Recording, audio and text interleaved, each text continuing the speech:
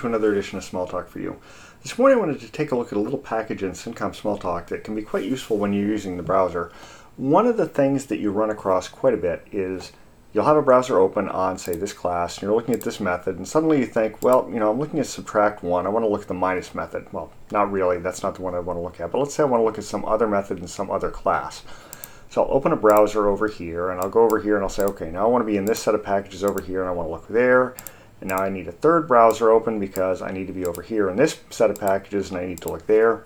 And suddenly my screen is filled with browsers. This can get kind of uncomfortable and it's very hard to track down which one you actually want. One of the things you can do is go to the View menu and get New View. Now, it's not inherently obvious what's happened here. If I go here, you'll notice there are now two views. I flip back and forth, they're the same, but if I do this, now you'll notice I've got two different ones.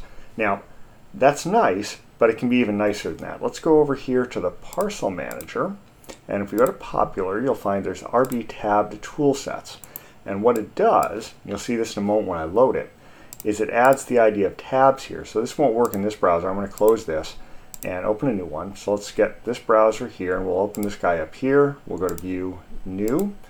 Now notice we have a tab up here. So I'll go up here. Now this says AT Metanumerics. This says Counter. I get a new tab.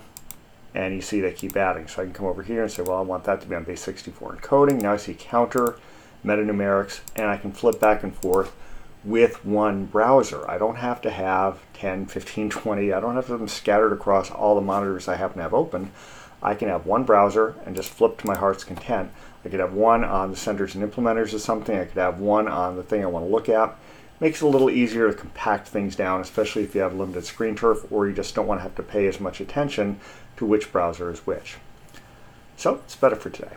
Until next time, have fun with whatever Smalltalk you're using.